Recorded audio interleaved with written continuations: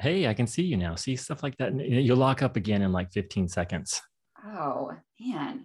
It's really But annoying. now, at least for now, I can see you scratching your eyebrow. I'm going to try to make a good face. So when it pauses, it'll be like on a. Okay, go ahead. I'm just going to talk like It, this. it just paused. So I got a nice smiling face. Yeah, you did it. Perfect. Way to go. Okay.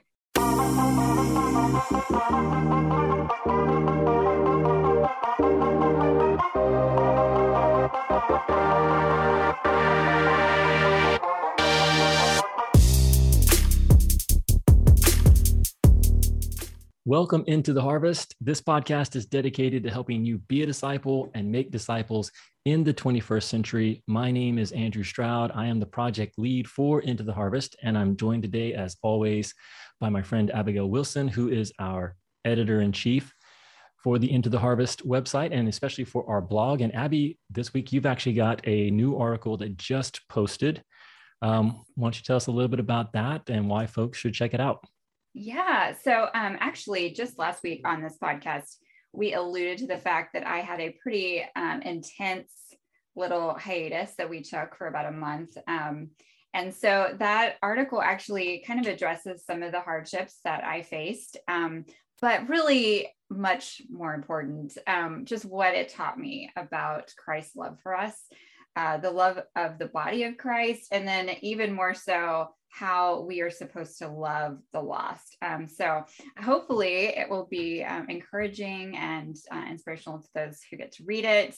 We hope you will read it and share it with your friends. You made me sound really cool calling me an editor-in-chief, but we promise that we're just doing the same things you guys are doing. So hopefully that article will be an encouragement to you guys. Yeah, I'm sure it will be. And obviously, folks may only know this show, the podcast, the YouTube channel, but we do have the website. And pretty much every week or two, there's a new article coming out over there. You put a lot of work, so you definitely deserve, you've earned the editor-in-chief title. Yeah. So, yeah, well, we have a lot of great resources and a lot of really great archived articles. So there's a topic that you're interested in, you can always search at the top of our website, and hopefully a lot of great resources will pop up for you. So yeah, you should check it out if you haven't already. Absolutely. Well, let's dive into today's show, and we're going to start off with our listener question of the week, which comes from Alex. And Alex left this as a comment over on our YouTube channel. And it was on a video that we did, a disciple tip video that we did on how to start your day with God. And Alex asks, how can you believe in a perfect, holy God when modern scholars revise the Bible over and over again? A perfect and holy God would have a perfect and holy Bible. So, Abigail, what do you think about this question? And like, what would you say to Alex? Gosh, I would be like, Alex, have you talked to my friend Andrew? Is that a really great answer? Yeah. I want you to go first on this one. Okay. Well, I mean, I think this is similar. And I actually did respond to Alex in the comments. Okay. So hopefully it was helpful. I don't know. But I think this is similar to the objection that you'll sometimes hear people make of how can a good God who is all powerful allow evil in the world? And so it's sort of like a reverse way of kind of building backwards an argument against God, or at least God as we understand him. So in this case, the objection is, well, the Bible is clearly flawed and God is supposed to be perfect and God is supposed to be the author of the Bible. Therefore, how can you believe in a perfect and holy God when the scriptures are obviously not perfect? And I would actually say, in a sense, it's similar to that argument of how can you believe in a good, all-powerful God if there's evil in the world? It's similar in the sense that it's kind of reverse arguing against God, but I think it's different in that I don't think that the Bible is full of errors or is imperfect. But I guess it depends on how we understand that idea of perfection. So here, the second part of his question, well, actually it was the first part. He talks about modern scholars revising the Bible over and over again. And part of his concern was, hey, you have so many different versions of the English Bible. Shouldn't there just be one Bible? And I think that is it's a fair question to ask, but it sort of mistakes why we have so many different versions of the Bible. And so I would say that as a believer in a perfect and holy God, and also as someone who believes that the Bible is inerrant, I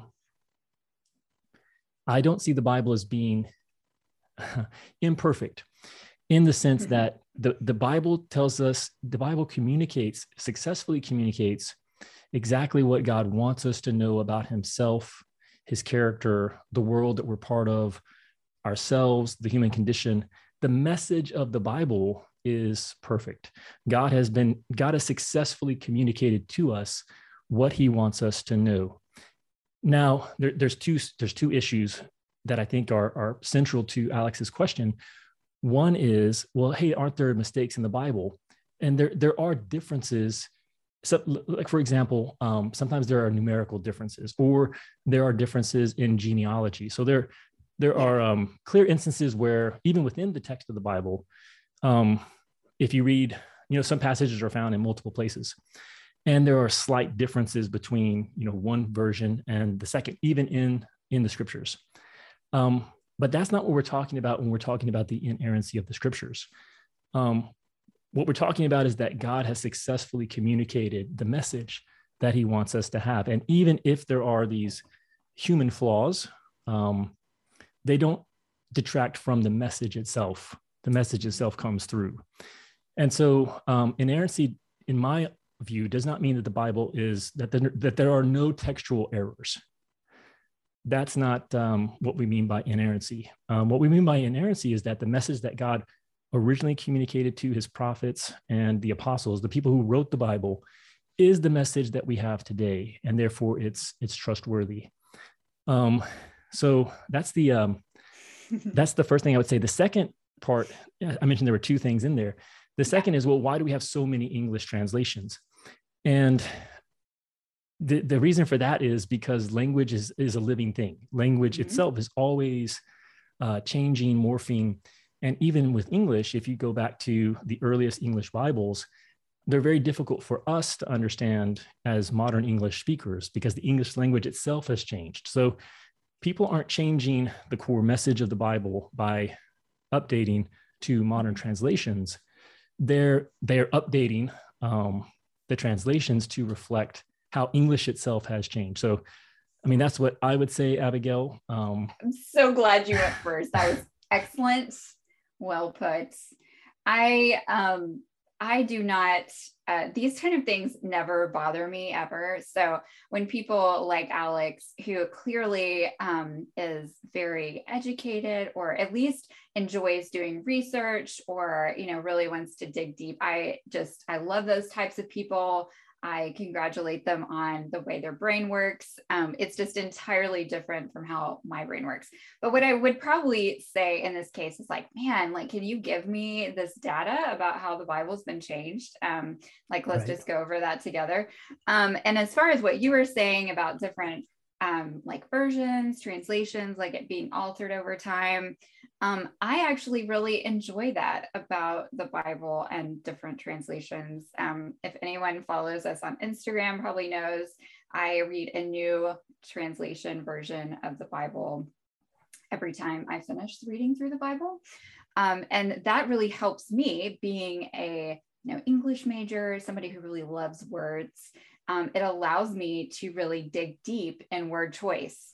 So, that allows us to have, clear thought and allow the Holy Spirit to work and speak to us about maybe a word choice, or like if you're reading along and you get to something and you think, man, this doesn't seem to line up.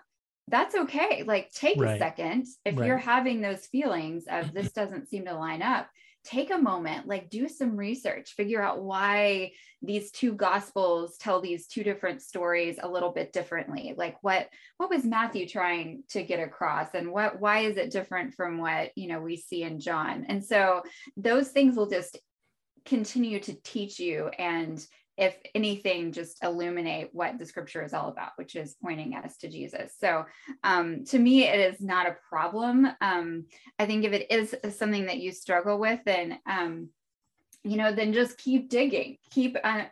understanding why scriptures are what they are, what are they here for. And, if people start throwing like various facts about the past, then look them up and make sure that you've got credible sources. The internet is full of craziness. You probably know that already, Alex. So anyway, that was a great question. I love people who dig deep and are not just happy with face value. So I'm glad you went first, Andrew. See, I really would be like, hey, have you talked to my friend Andrew? Because I'm not your girl. Yeah. Well, I don't know if, like I said, we had an interaction in the comments. I don't know if it was helpful or not, but I do think that it's a fair question to ask. Yes. But we need to, people like Alex need to understand, well, what is the Christian view? Mm-hmm. And so what he would characterize as an imperfection in the scriptures, we do not see as some sort of disqualification for God. So just to take one last example, as we kind of wrap this up, if you read the gospel accounts of the time of day when Jesus died on the cross, mm-hmm. There's a difference between the four gospels, Matthew, Mark, Luke, and John, in terms of pinpointing the hour that Jesus breathed his last breath. And so if you look at that and you say, well, clearly that's an imperfection and therefore a perfect God cannot exist, that's just not the way we understand Revelation. The message, the truth that's being communicated there is that Jesus did die on that first Good Friday. And if two different writers had a different remembrance of the time of day, that does not cancel out the perfection of God. And so that's what I would say. Yeah. But we really do appreciate Alex and others leaving mm-hmm. comments on the YouTube channel. We do read those. We do try to respond. We try. If you have a question that you'd like us to address here on the show, we'd love to hear from you. You can email us at info@intotheharvest.org, or like Alex, you can leave a comment on the YouTube channel or message us through social media. Facebook and Instagram are the best ways to reach us. But we'd love to hear from you, and we will answer it on the show. Okay, Abigail, our main topic for today's show has to do with preserving the purity and simplicity of the gospel message. And this is a topic that is near and dear to our hearts because we believe that as disciples, we're actually shaped and transformed by the gospel. So it's important to get it right. And then as gospel messengers, as messengers and ambassadors for Jesus, it's very important that we know what the message is. And we want to be effective at communicating it to others. Mm-hmm. And this is, I think this is an interesting topic because we can see the gospel as something that is, well, of course, we know what the gospel is. Like we don't need to spend more time talking about the gospel, but that's actually not how I see it at all. I actually see the gospel as something that is constantly under threat. It's a message that's constantly needing to be refreshed in our minds. Do you see it the same way or differently, this topic itself?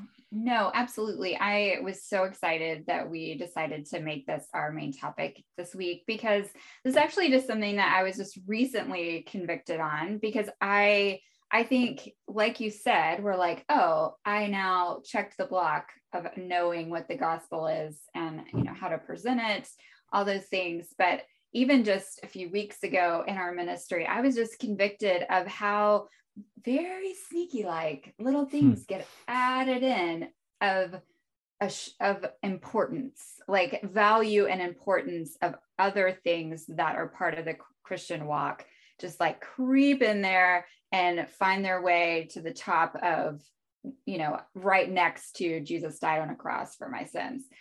So I think this is really important for us as believers, and especially those who want to be sharing the gospel, that we are kind of come back to this a lot. I mean, I think even for you and I, just revisiting this topic is just really helpful for us to rebalance. So we'll be talking to ourselves today, you guys, because just going through just some of these questions that we can ask ourselves. Are we making sure that we are not adding to, subtracting from, those types of things? So I'm excited to get into it. Yeah, one of our default verses passages coming into this week's show as we were reflecting and preparing was out of Galatians chapter 1. And it's so interesting because Galatians, many scholars believe Galatians may be the oldest of our New Testament books. There are 27 books in our New Testament. And even though Matthew is the first book in order, many scholars believe that perhaps Galatians, Paul's letter to the churches in Galatia, is the oldest of those books, of those documents.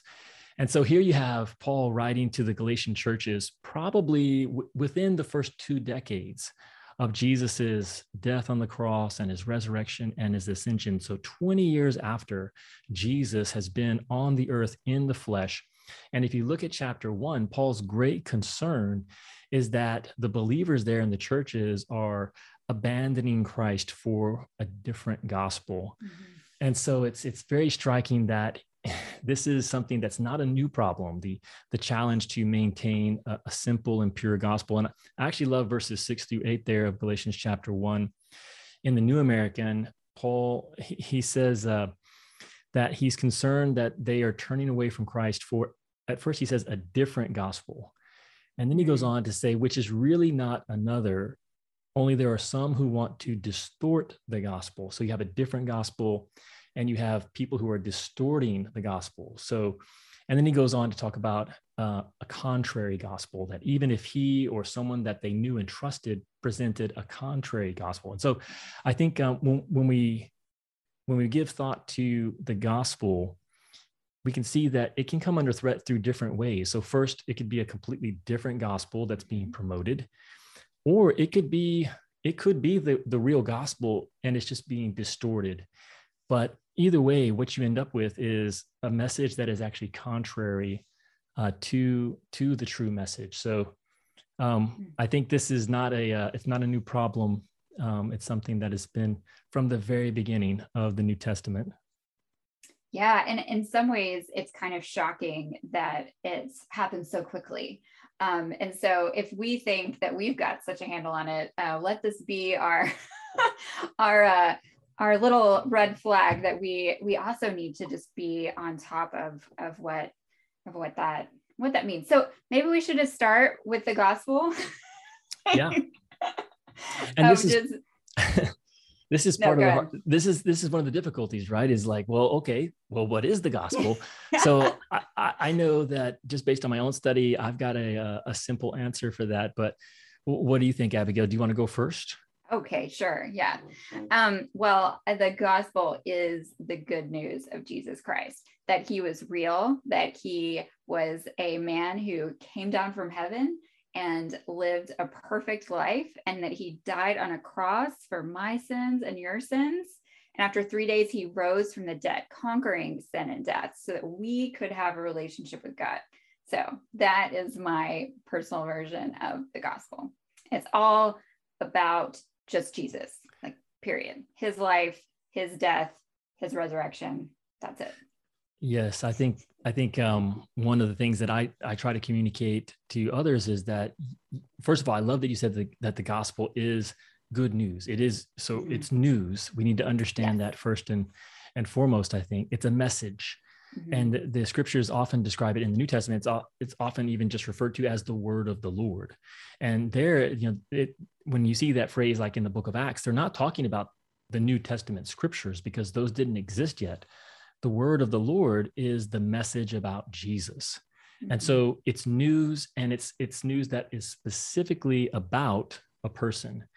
And so one thing that's good for us to realize is that even though the gospel message reveals to us the purpose of God and the plan of God for salvation, it's ultimately about the person of God's Son, Jesus. And so we have to understand him if we're going to understand God's purpose and God's plan.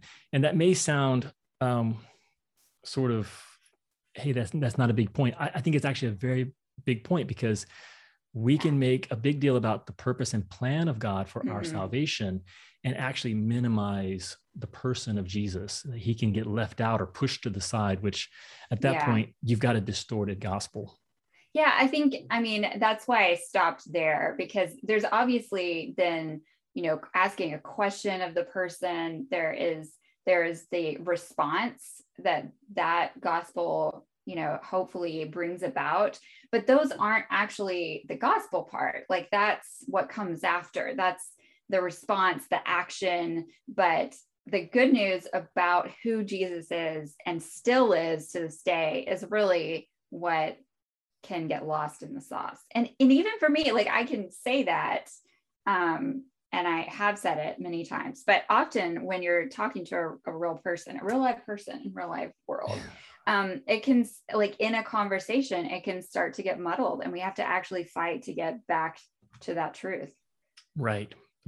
I once did a workshop on this topic, and I had the people that were there break into groups, and we had 4 different puzzles. So each team had to put together their own puzzle, and the puzzles represented the gospel message. And so our ability to put the pieces together in a way that makes sense, that people could look at and say, oh, I see what this puzzle is actually trying to portray. In a sense, it's a good way of picturing what we do when we share the gospel. Is we're trying to put the puzzle pieces together for others so that they can see Jesus and the significance of his life. And I played a little trick on the people. So there was one puzzle that you wanted to get because it was very simple, like maybe 10 pieces. This was like a 3-year-old's puzzle. Yeah. And it had all the pieces. And so, of course, they're going to win. They're going to win the race because all they've got to do is put together this simple puzzle that has all the pieces. And then there was a simple puzzle that had mixed pieces. And then there was a puzzle that had missing pieces. And then there was a last puzzle, which had like 500 pieces or something crazy. So there were just two. I would have been super mad as a competitive person. This is so unfair. Right. It was definitely a stacked deck. But I think that sort of represents and helps us understand what are some of the challenges we face as gospel messengers, that we want to have all the pieces. We want to have the right pieces, and we don't want to make it too complicated. We want to be able to put this puzzle together as simply as possible while remaining true. And so I think that's what we're hoping that we can do. And that's one of the things that we hope that our ministry here Into the Harvest can help people do, is figure out what are those pieces, and then how do you put them together? Yeah. So when we think about something you said earlier, there's the message of the gospel itself, and then there's the way that people need to respond to it. Because I actually do think that's part of the gospel itself, that the gospel is a message, but it's not just information. And that's something that I think in our modern world, we can lose sight of. We can see it as, well, as long as you know the right facts about Jesus, you must be a Christian. But that's not necessarily the case, is it? No. Yeah. And I think that's another thing that we today in the modern world are struggling with, because and this is something you've talked about quite a bit, of just how the way humans think has changed. We've added science into the mix. We've added just a lot of knowledge. And so people feel very educated and already on top of things. And so we don't have as much of a mystical element of, like sin and our need for God, but it's still inherent in humans. And so we shouldn't get too discouraged, I think, as far as explaining to people their need for this gospel. Mm-hmm. It doesn't take long to see that people are still broken and still in search of an answer. Some of them have already come up with an answer that they're happy with, but there's a lot of people that know that they have cracks in their solution. Right. So right. I think that's really the beginning of being able to present the gospel. Yeah, something I believe deeply is that the beauty and the brokenness of the world both point us to God. So you can go outside, you can be in nature, and you can just see this amazing, or you can go out at night and look at the night sky and see all these stars. and you're just overwhelmed by the beauty of creation. Hmm. And that points us to God. It points us to a creator. But we're also very familiar that this world is very broken. And there are days and there are instances where we realize, like, man, this place is messed up, and I'm messed up, and the people around me are messed up. And that too should point us to God, that there's a need for a savior. And so both the beauty and the brokenness of our world point us to God as creator, God as rescuer or savior. And that's really where, I mean, Jesus is actually involved in both of those. As you study the scriptures, he was there at the beginning. He was instrumental in the creation, and he also shows up at the core moment in the story as the rescuer. And so, earlier I was saying that I had a kind of a working definition of the gospel. And so I'll share that because I think it fits with this point. Yeah. And it's for me, the gospel is God's message of good news concerning his son, Jesus. And you could just stop right there. You could say, that's it. That's what the gospel is. It's God's message concerning his son, Jesus. But you could also go on and kind of expand on that a little bit. And you could say who Jesus is. That's what the message tells us. What he has done, what he is doing, and what he will do, and how we can be a part of it. The gospel is a message that really answers all of those questions. Who is Jesus? What has he already accomplished? What is he doing in the world today? What is he going to do in the future? And then how can we be a part of it? Like the gospel, when we're communicating the gospel in a simple and faithful way, those are the questions that are being answered for people. Yeah, that's really good. So what are for you, do you think are the top things that people, from that Galatians verses that we saw, like today, how are we distorting the gospel? What do you think are the big things that are happening there? Yeah, I think one of the big ways that we're distorting the gospel is we've got the wrong pieces of the puzzle. So rather than even trying to direct people's attention and present a clear picture of Jesus himself, we've substituted some other focal point, whether that's morality, ethics, politics. As believers, there are all kinds of things that when we begin to speak on behalf of God, rather than directing people towards Jesus, it's almost like we've got a totally different puzzle that we're trying to present people with. And we might even be giving them a true puzzle, but it's not the good news that Scripture is telling us about Jesus. And I think a lot of the topics that we address on the show have to do with understanding those alternative puzzles that not just our culture, but our Christian subculture is choosing to focus on, and either doing away with them or putting them in the right perspective that, hey, even if this is a true thing, it needs to be subservient to the bigger mission, the better news about Jesus. So I think that's what I would say. I think we've got, going back to that example of the 4 puzzles, I think one of the biggest things that I see happening is that we've got the wrong pieces in the puzzle that we're trying to put together. But what about you, Abby? What do you think are some of the great threats of today? Well, you totally nailed quite a few of the ones that I think of immediately. I mean, even it's kind of perfect because in Galatians, we see Paul talking about just this idea of the religiousness that was being brought in from the Jews, that we, you don't have to be circumcised if you're not a Jew, and back and forth. And I see that today too.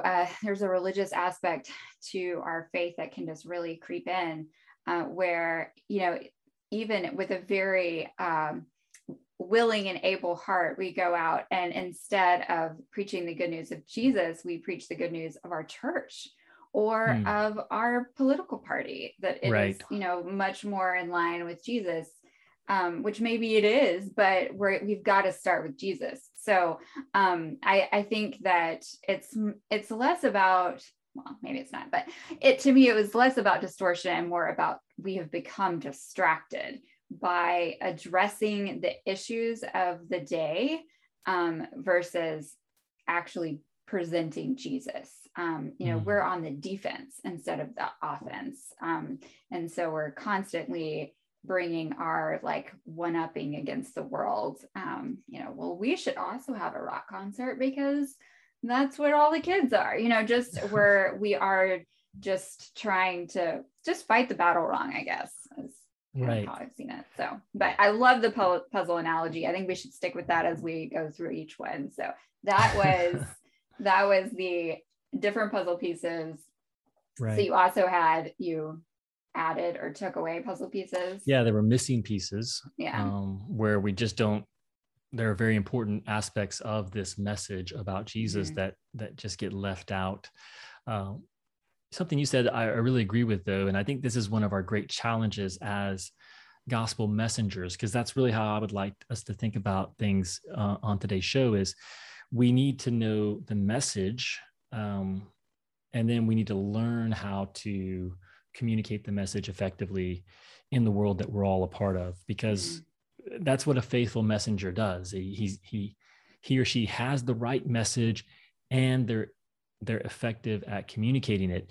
And so I want to set that more as an aspirational goal for people than to say like, hey, you've got to have the gospel completely 100% nailed down.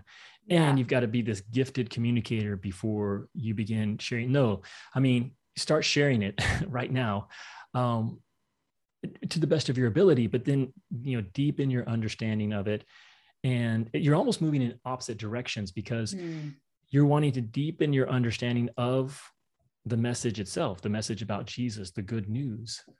But you're wanting to be able to, from that depth, pull out the simple truths that are relevant to the people you're having those conversations with. And I think that's the exciting challenge of being a gospel messenger in 2021. Yeah, I agree. And I'm glad you said that, because even as you were saying it, I was like, oh, man, I'm really not great at doing this. But I think that's how we should all feel, right? I mean, I think it never fails to just humble me when I do have the opportunity to share, because even if it goes poorly, just to know that it's really just a matter of the Holy Spirit. And what is the Holy Spirit going to do in that moment? We're just opening the door for the Holy Spirit to work, and just trying to be as truthful and clear as, like we've been talking about, having all the puzzle pieces there. But I think that the what you just said is probably the most important thing that any of us can do, and but we also forget a lot. And this is where I was really convicted when we just started this whole conversation, was that we have to spend time with the gospel for ourselves. Even if you have been a Christian for, 30 years, to just spend time realizing what Christ has done for you and for me, just like really saturating ourselves in that will make us really a better communicator of it, because it's authentic for us. This is my story. Like, this is what Jesus has done for me. I am living it. And so you can really say whatever you want. It's my life. Like, I have a relationship with Jesus. So, it can feel complicated. You can hear people like Andrew give it so succinctly, and you can feel all sad and pitiful that you didn't come up with it so beautifully. But don't worry. Like, if you just know your story and your relationship with Jesus well, and you can, weed through all the mess and see the true like gospel of your story with Jesus, I think that's where it starts. And that's what I often forget about. So I think you really nailed it in the sense that we need to spend time as believers with the gospel. And if we don't have a clear picture of that for ourselves, then let's get back to it. Yeah. Question. I think we should, no, it's good. It's good. and that's why your personal story is so important, because, if you think of the gospel as just theory, as just theology, I mean, it's really, you could go so deep into that.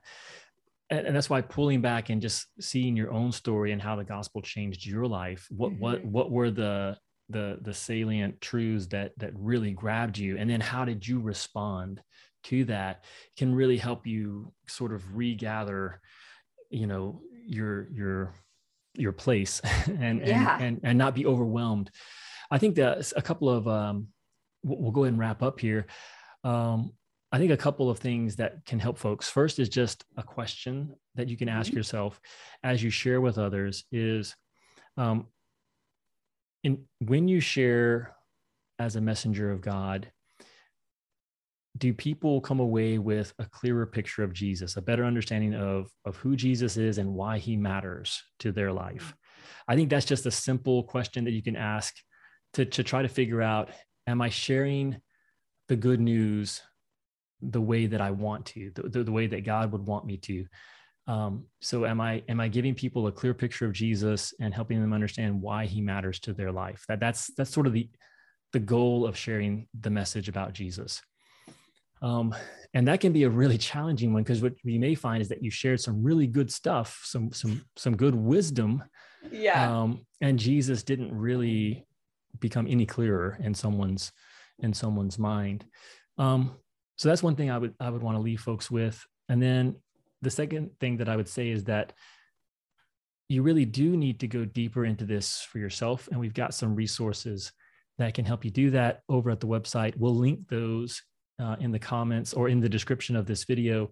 And we'll also try to put those in the show notes for this episode if you're listening on Apple Podcasts or Spotify. So hopefully that, we could talk about this for another 2 or 3 hours. Yeah. But we'll have some resources that you can continue to dig into, simplifying the gospel so that you can learn how to share it more effectively. Abby, any final thoughts for you about the importance of the gospel and sharing it effectively? Yeah, I think that if we just muddle the whole thing, but we somehow point to Jesus, then we can feel good about that. And I think I say that also from a pride, humility standpoint too, that I can get very caught up in just being like just the most rock star at sharing the gospel. But it really has to be the Holy Spirit at work. And so we just want to be a part of his work that he's doing. We want to show up and declare and point to Jesus, because that's what the Holy Spirit does. That's what we are called to do as followers of Jesus. So I think finding a way to do that so simply that even our kids can do it, that has always been our goal. So if my 2-year-old can kind of succinctly tell you about Jesus, then I think we all have a place to start. So you can probably do it too. And I think just spending some time with that question that you said, Andrew, is great. And man, that's a great start. And we could probably spend another 2 hours on that. So yeah, no, I like that picture of trying to communicate it as simply as your young child, because I do think that's 100% possible. All right. Well, Abigail, we have another ambitious show today, because for our faith and culture segment, we want to talk about expressive individualism. And I'm going to take just a minute or two to kind of read through this to sort of kickstart our time. Expressive individualism. My guess is that a good portion of our viewers or listeners are going to not necessarily know exactly what we're talking about. So, but we want to talk about it here. But I think once we start describing it, people will be like, okay, that's a really fancy way to describe something that I see all around me every day. Yes. Our goal in talking about it today is going to be specifically related to how it affects our discipleship as people who want to faithfully follow Jesus in a culture that is immersed in expressive individualism, and then also what it means for us as gospel messengers. So if we're talking to people that have this value of expressive individualism, how do we communicate the gospel in a way that is meaningful to them? So let me just start by offering a few slogans to help people get their minds around what we mean by expressive individualism, because Slogans are really sort of like a short code for the philosophy in question. Mm-hmm. So here are a few slogans that really capture expressive individualism. You do you is one of them. Another would be true to yourself. Follow your heart. Live your truth. So all of these are just little slogans that capture the philosophy of expressive individualism. And there are really two major components to expressive individualism. First is that human beings are defined by their individual psychological core. So what defines you is who you are psychologically on the inside. So that's the first major component. The second is that you find your purpose in life to the degree that you express that core identity outwardly in your social relationships. So you can see why this is so important, because it gets down to the core issues of identity, who I am, and purpose in life, why I'm here. And what expressive individualism says is you're defined by your psychological core individual as an individual, and then your purpose in life is your ability to live that outwardly. But a last dimension that's important to understand when it comes to this idea of expressive individualism is the idea that society, culture, traditions are all actively working to suppress people's effort to be true to themselves. And so the great enemy of expressive individualism is conformity to established norms. And so that sets up a tension and a battle where the truest and the bravest among us are the ones most willingly to go against the norms, or who are most outlandish in their defiance of norms. Mm-hmm. And we talked about this just a little bit earlier this week, that many Disney movies follow this plot line. Not that they're bad movies, but they follow this plot line of someone finding and forging their self-identity in opposition to the conformity that's being expected of them. And so the movie Frozen, the man, exactly. The movie Frozen is a great one. We don't have to necessarily dive into that too much, but that's a little bit of just trying to capture what we mean by it. But the big question I would say, Abigail, is, well, how does this affect our discipleship as people trying to follow Jesus and our mission as messengers of the gospel? So what are your thoughts? Man, it is I'm overwhelmed. I'm overwhelmed with with just how much this has creeped into almost everyone. You and me are definitely in this. How I thought of a different one that I hear a lot that just drives me crazy is, she shared her truth. It's not her truth. Is it the truth, or is it not the truth? Like it really gets me. So I think that this is something that we as believers, even we think like, oh, as a Christian, I'm exempt from this, but it's really crept into Christianity to a huge amount. I mean, we talked about the Enneagram on our podcast, like earlier in the season. That's a perfect example of how even as Christians, we're just obsessed with like learning about our character and our personality and how it can be used or not used for Christ. And so I think that this all boils down to the Garden of Eden, of wanting something that we have been told we shouldn't have, and thinking that we probably have a better idea of how to do stuff than God. And so this really plays beautifully into that, because this is all about glorifying and making man, just the best. And like you said, the person who fights against the man is the real winner in the scenario. However, to me, the anecdote to what you just talked about, and I want to hear what yours is, but mine is in Matthew 16:24, Jesus told his disciples, if anyone would come after me, let him deny himself and take up his cross and follow me. Forever who would save his life will lose it. Whoever will lose his life will save it. That right there is just the absolute opposite of all the stuff that you just said.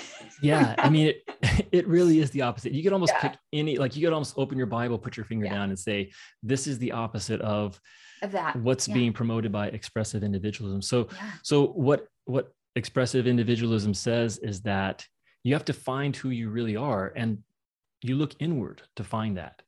So once you find who you really are, that defines you, that becomes your identity. And yet we know that our identity is based on being made in the image of God. And then as followers of Jesus, our identity is rooted in him. We're new creations made in the image of Jesus. So we don't look inwardly to find that. We're actually turning our eyes up to look at Jesus, and we want to fix our eyes on him, so that we can truly understand who we are. And then, purpose in life, same thing. Like, you're not going to find your purpose in life. From my standpoint, like, it's a really sad, shallow purpose in life to simply decide who you are and then live in defiance of the society around you, the culture around you. And so same thing, like, your purpose in life is to actually be transformed by Christ and to live in fellowship with him and to live for him. Believe me, you're going to be out of step with society, but it will be for the purposes of bringing life and representing a higher person and a higher calling. Is not just to be yourself and to live your truth. So it really is like I would say a direct assault on discipleship. On being a follower of Jesus. Even the 12, they were all they were doing this, so that should make us feel better. I mean, they were like, well, which one's the best? Like, which one was your favorite? And so Jesus was constantly having to, come at this with them. Like, what were you guys just talking about? Yeah. What did he say? Yeah. You did not choose me, but I chose you. Yes. So you're, Yeah, I know. So I wanted to say, if you're listening to this, we're going to talk about this for like 2 minutes, and that's very upsetting because there's so much to talk about. But I just recently discovered the Elizabeth Elliot podcast, which I think it was her granddaughter put together all of Elizabeth Elliot's talks that she did over the years and just put them into podcast form. And so I've just been living my best life with those podcasts. So she did a whole series called Abandonment of Self, and she did not hold back. She got real brutal, and it definitely hurt my feelings. So you should listen to it. It's really, really great. And I think this is something that we're all combating, even if we don't realize it. Just even with our own disciples and with ourselves. So it's a really good reminder. And I didn't even know that was a word, Andrew, until you put it into our notes. So I'm glad to know what it's called now. Oh, you mean the expressive individualism? Yeah. I didn't come up with it. That's not a thing that Abigail knows. Right. Well, we will have we'll have a link to that Elizabeth Elliot podcast, and we'll also have a couple of other links in there if folks want to do a deeper dive on expressive individualism. I guess just to wrap up, I would say, because we also want to talk about what does it mean for us as messengers of the gospel. And I think that there's actually a hopeful note in this. And that is that people are confused about who they really are. And all of us want to know, like, we want to know our identity. Who are we supposed to be? And so what expressive individualism has done is it said, you've got to go within to search that out. And our message is to say, no, you can find that in a much more trustworthy source by looking at the scriptures, looking to your creator, the one who designed you and formed you. He's going to be the best place to look to find your identity. And then same thing, people like the reason why expressive individualism is so powerful is because it taps into core needs that we have. Like, we want to have a clear sense of our identity, and then we want to live a purposeful life. And so people are looking for those things. And thankfully for us, the gospel answers those questions and those needs. And so we have a message that's directly related to what people are questions that people are trying to answer. Expressive individualism is just one way that people are trying to answer those basic questions. Yeah. I guess in some ways that is a alternative gospel, because it's providing some sort of like fulfillment. But we really do have the good news of you have a purpose, and your purpose is to glorify God and point to him. So I think it really is the good news, isn't it? I mean, that's, and your identity is in Christ. So you're a new creation. Yeah. So we've circled that one right around, didn't we? We did, not purposely, but listen, these are really big topics, and we do want to encourage you as you seek to live and share your faith in the everyday places of modern life. So we will have those resources. Also, if there are follow-on questions that you have for us based on what we've talked about on today's show, leave them in the comments over on the YouTube channel or post them on our social media. We'd love to interact with you guys. So thanks for joining us today, and we'll be back for our next show soon. Thanks, Abby. Yeah, see you guys soon. Thanks for being part of our community. If you find this podcast valuable, there are many ways you can support it. You can review it on iTunes, Stitcher, or wherever you happen to listen to it. You can share it on social media with your friends. Or you can support it directly by visiting our website, intotheharvest.org, clicking on the donate link, and becoming a monthly giving partner. When you do this, you'll receive a thank you package with some great ITH gear. Thank you for supporting the show and helping our small team make a big difference for Jesus. It's listeners like you that make this ministry possible.